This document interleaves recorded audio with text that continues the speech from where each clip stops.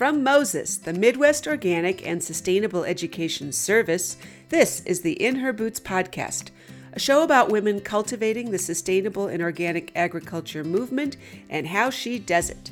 My name is Lisa Kiverist, and I founded and lead the award-winning Moses In Her Boots project, providing training, resources, and support for women farmers. I'm a farmer myself, running in serendipity with my family in Wisconsin, and am the author of Soil Sisters, a toolkit for women farmers. The In Her Boots podcast celebrates the collaborative spirit of us women farmers and all women working to transform our food system and steward our land, sharing ideas and inspiration with each other. Whether you're a woman with a dream of starting your own farm or already have your hands deep in the soil, there's something for you here. Be sure to subscribe so you won't miss anything.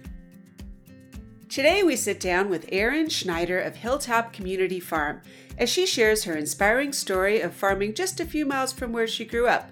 Hear about Erin's passion for hardy Midwest perennial fruit and her advice on marrying someone who's already running a farm business and how to carve out your own niche. In her case, flowers. Erin Schneider runs Hilltop Community Farm in Lafarge, Wisconsin in partnership with her husband, Rob McClure, raising a wide range of vegetables, herbs, fruits, and flowers. A graduate of the National Farmers Union Beginning Farmer Institute, Erin has volunteered on multiple assignments in Senegal through the Farmer to Farmer program with USAID to increase women's economic empowerment and food security. She currently serves on the Administrative Council for North Central SARE. We are here with Erin Schneider of Hilltop Community Farm in beautiful Laval, Wisconsin. And thank you so much for joining us on the podcast, Erin. And Erin, you are truly one of those amazing women who always says yes. And I mean that in a most sincere and generous way. You're generous with your time and sharing and collaboration and love of farming. And we look forward to hearing your story. And start us off, if you would, on where Hilltop Community Farm and Erin Schneider are today. Wow. Well, Lisa, thank you. It's a real honor to share the farm trajectory, and we'll start today and see where the conversation goes. We'll go backwards. Tell your farm story today. Yeah. So if you were at our farm today, it would be beautiful and because sunny it's early and spring. clear, and there's no bugs. The birds are singing, and you can finally be barefoot in the soil. Anyhow, but seriously, when I say we, my husband Rob McClure and I co-own and steward Hilltop Community Farm, as you mentioned. We're a small-scale, diverse CSA, community supported agriculture farm and market garden, and we specialize in growing food, vegetables, and fruit and flowers. So I like to say that Rob has been managing the Veggie CSA since 1993. I joined the Merry Band in 2007, and I kind of manage the flower side of things. He takes the lead on the vegetables, and we meet together in the orchard. Awesome. So how big is your CSA? Oh, right now? Yeah, thank you. So we're pretty small scale. Our CSA right now, I have a 20-member flower CSA program.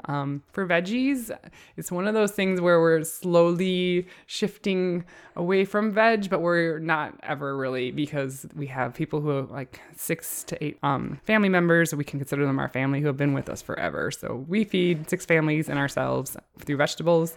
And on the fruit side of things, we have like a fruit market share. So not necessarily what people think of CSA as throughout the whole season, but there are some peak times where over the years we've kind of tweaked and like, oh, here's what we know we can pretty confidently offer up for fruit. So we have kind of a growing fruit list, and then we sell to a few chefs, mostly in Madison and also in Reedsburg. And you do some value added under Wisconsin's cottage food pickle law too, right? For Yeah, having canned items and things over time. Yes, we have. And that has been a really great way to extend our season and pay for our travel fund, but then also deal with the surplus and with fruit, they're very life-giving and abundant. And if you think I say yes, Lisa, like a quince and a kiwi are like, yeah.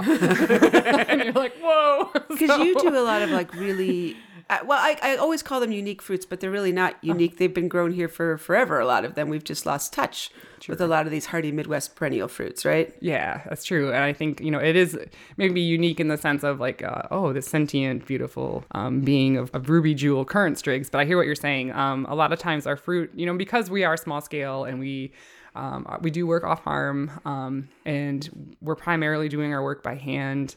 Our farm is run on 100% renewable energy. And so we do a lot on the perennial side, as you mentioned. So we have some of the low-hanging fruits like, apples and pears. Like literally. Literally. But sort of those things of like, people are like, when they think of fruit, they're like, oh, you grow apples. I'm like, yes, and did you know? So you kind of like those little teasers, right? Like, that kiwi grows in Wisconsin? Like the Arctic that one kiwi? shocks a lot of people. Yeah. I don't know why it's always assumed as tropical. Well, I think always it's because assumed. that's what we're used to, or I've been conditioned to see in the grocery stores, and the New Zealand hardy fuzzy kiwi. It has a really fascinating story of you trace the fruit back. It actually comes from like the foothills of Southeast Asia. Don't quote me on that one particularly, but it's from that part of the world in the Arctic. It's a vine, and I think the story with kiwi is that like missionary nuns in the early 1900s like brought some hardy kiwi with the skin, almost like sometimes they're called kiwi berries. They don't have the fuzziness. They're smaller. Yeah, about the size of your thumb. Huh. But taste like just like kiwi. You can eat the whole thing. But anyhow, so that kind of went to New Zealand and adapted to that climate, and they must have over years like grafted and bred for fuzziness and robustness. But fuzzy robust doesn't work in Wisconsin climate for fruit. We need the smooth and sleek and anyway, I don't know. Hardy. Yeah. Hardy. Oh, that's really interesting. All right, so take us back to where I'm your prone to food fruit roots tangents. started. So, because you grew up sort of in the area where your farm is now. Yeah, Relatively? I like to say that just like nature's full of funny ironies. Like we tried growing gooseberries and couldn't get them to grow in our young orchard. We had a sequencing issue, but they were all over our woods and like growing really abundant berries. Like, oh, so we weren't paying attention. Okay, well the same kind of thing. Like I did grow up actually 6 miles from where I'm farming, which is ironic because you're always kind of like, oh, time to go and get as far away in the continental U.S. as you can when you're going off after college, and I'm from the area. And Did you come from a farming background or family farms? Maybe a generation removed. So I always, my family have always lived in rural Reedsburg and grew up and had lots of really huge gardens, and we've always planted trees. That's kind of another thread. I think for me, every adventure and life adventure has really started with planting of trees. And whether it's in our, backyard woods, I've done a lot of restoration work in the Pacific Northwest, and I'm like, I'm a professional pile and hole digger, basically, as a farmer. Hey. But trees are like kind of our example of like, life's great networkers and life giving and extending those mutual support things, but at the same time being your own individual self. And I think that to me holds a lot true in how I farm and how I like to approach farming. And the love story in all this, not just the love of like Aaron geeking out on fruit and cheesy kiwi, is really funny. Like, so Rob, the farm basically was in his family in the 1970s, and I had no idea as a kid when I was like living 6 miles there. I didn't know it existed, and kind of headed west and did other things, had another life. And when I moved back to Wisconsin, came down from the mountains, so to speak, I was a director of what's now Fair Share CSA Coalition. This was like 10 years ago, and Rob was one of the member farms, and I'm like, well, I need to meet these members. And I was like, oh, interesting. Wow, you're a farmer, yeah, but you're not just any farmer. And oh wow, you grew up like you're here 6 miles from me, and you also live and work in Madison, and you're 3 blocks from me. Like I feel like sometimes like just our souls were tracking each other. That's what my neighbor told me, and I was like, oh, I love that story. So yeah, of course they were. Yeah. Why not? And it comes full circle. Yeah, and he's a real, compliment and just man with heart, and he definitely is supportive and recognizes the autonomy that we all have to have as women and decision makers, and at the same time, very mutually supportive in the skills he brings too. So you were in a really unique situation then, where you kind of married into an existing farm operation. Yeah. Why? No, just But kidding. but then, and how long have you been married or running the farm together? Well, I joined the Merry Band in 2007, but we got married in 2011. Okay, but yeah. almost looking at 10 Yeah, years, right? I So, know. but you've found an interesting way to blend things, and you've created your own. The farm has changed since you've come around, right? Yes, And new yeah. things have been added, and some are your ownership and some in partnership with Rob. You make it work, bottom line. Yes, we're trying. But yeah, that's every year. No, it's each year a new beginning, right? Or each day.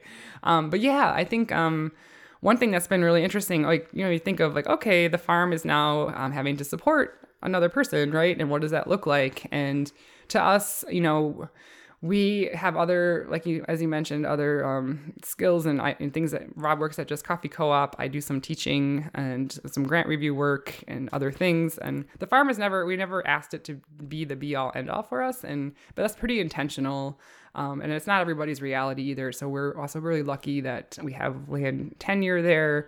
And so it's hilly. And I think that's why our shift toward perennials, not just because we love fruit and trees and perennial herbs, etc., but also just because it makes sense for the land and what grows well there. And we're like, well, we have this gift and ability to be here for a long time. So I hope that answered the question. Yeah. Because you've basically created a farming based lifestyle and livelihood that meets your diversified interests. Because you both live in Madison during the winter, right? Or you have we do. 2 places you bop from. You've seen our farm; it's got character. Well, maybe not a whole lot of winterization, but that's all right. I mean, I can appreciate that having different surroundings. Mm-hmm. You get the best of both worlds in a way. You get the urban scene and the farm scene, and diversity within your year. Mm-hmm. What started with you and the fruits and the perennial fruits? Well, like I mentioned, I've always grown trees, and I think it's just we were trying to find things that what we go out on our land, it's hilly, and fruit will grow well here, or at least in this space. So it was kind of what does land, how does it express itself, and how does it work with us? So we were looking for things that what are things that are high yielding, grower friendly, and exceptionally nutritious, and we sort of set out on that. Through learning and talking with other fruit friends and being what's worked for you, and let's try to play with it in a different way that works for our land.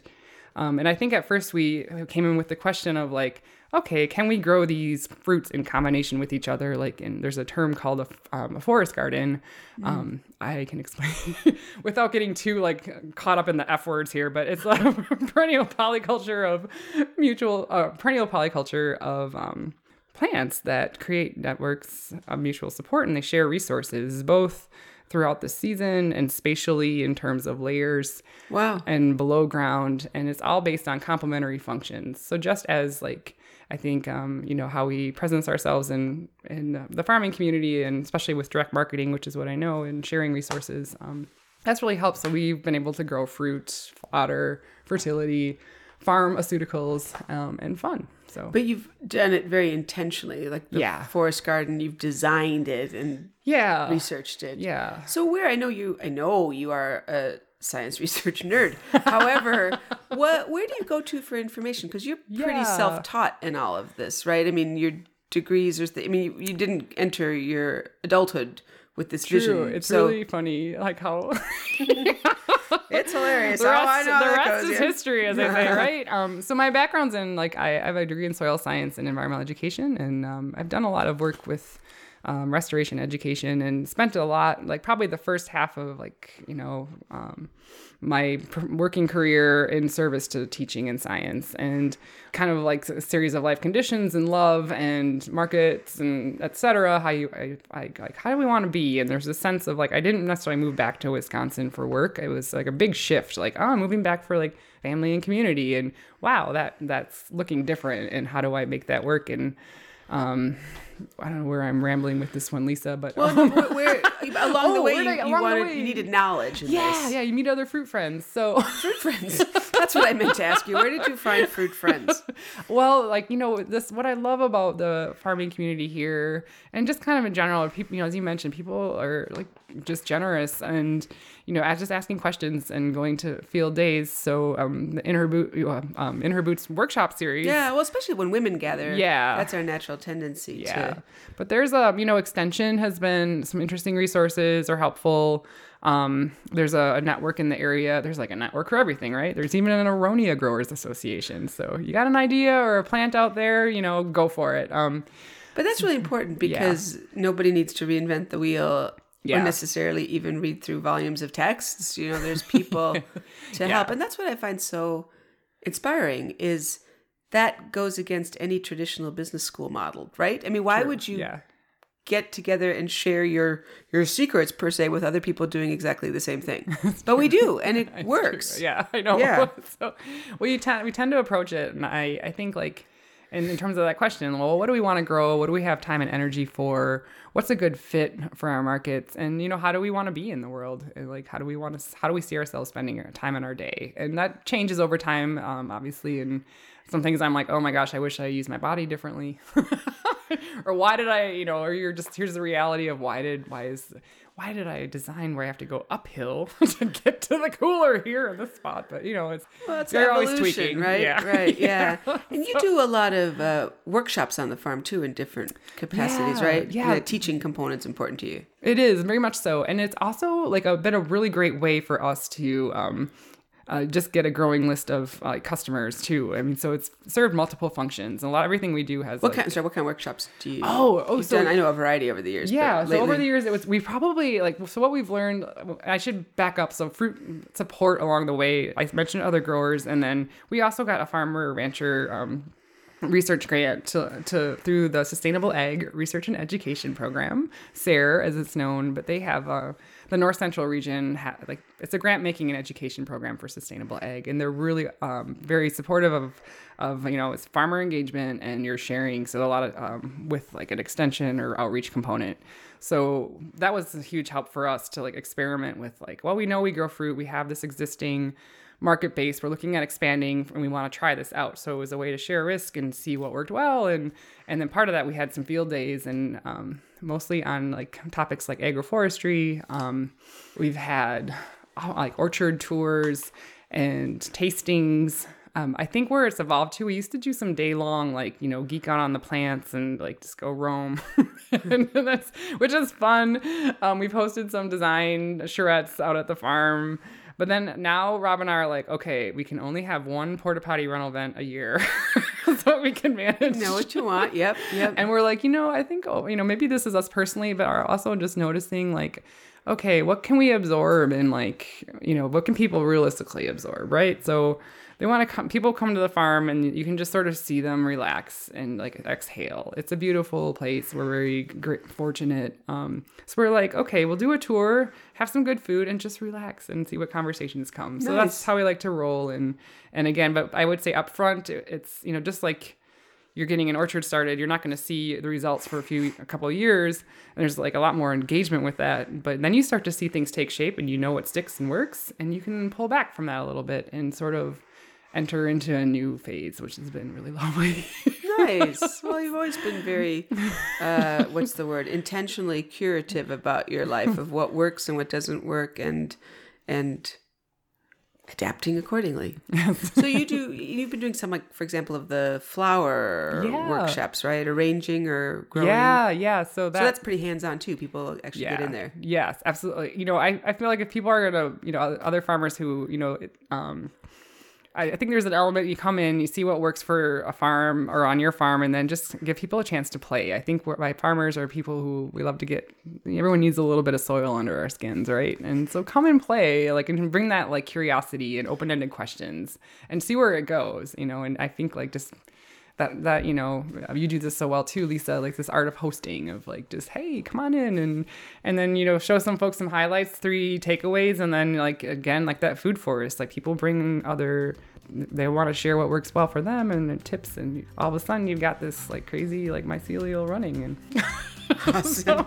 Great. But flowers have been fun. Yeah. Terrific. Yeah. Thanks, Erin.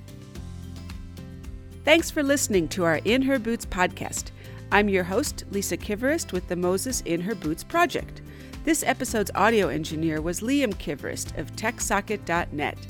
The podcast was brought to you by the Midwest Organic and Sustainable Education Service, Moses. The mission of Moses is to educate, inspire, and empower farmers to thrive in a sustainable organic system of agriculture. For more information on Moses, In Her Boots, and a bounty of organic resources, check out mosesorganic.org.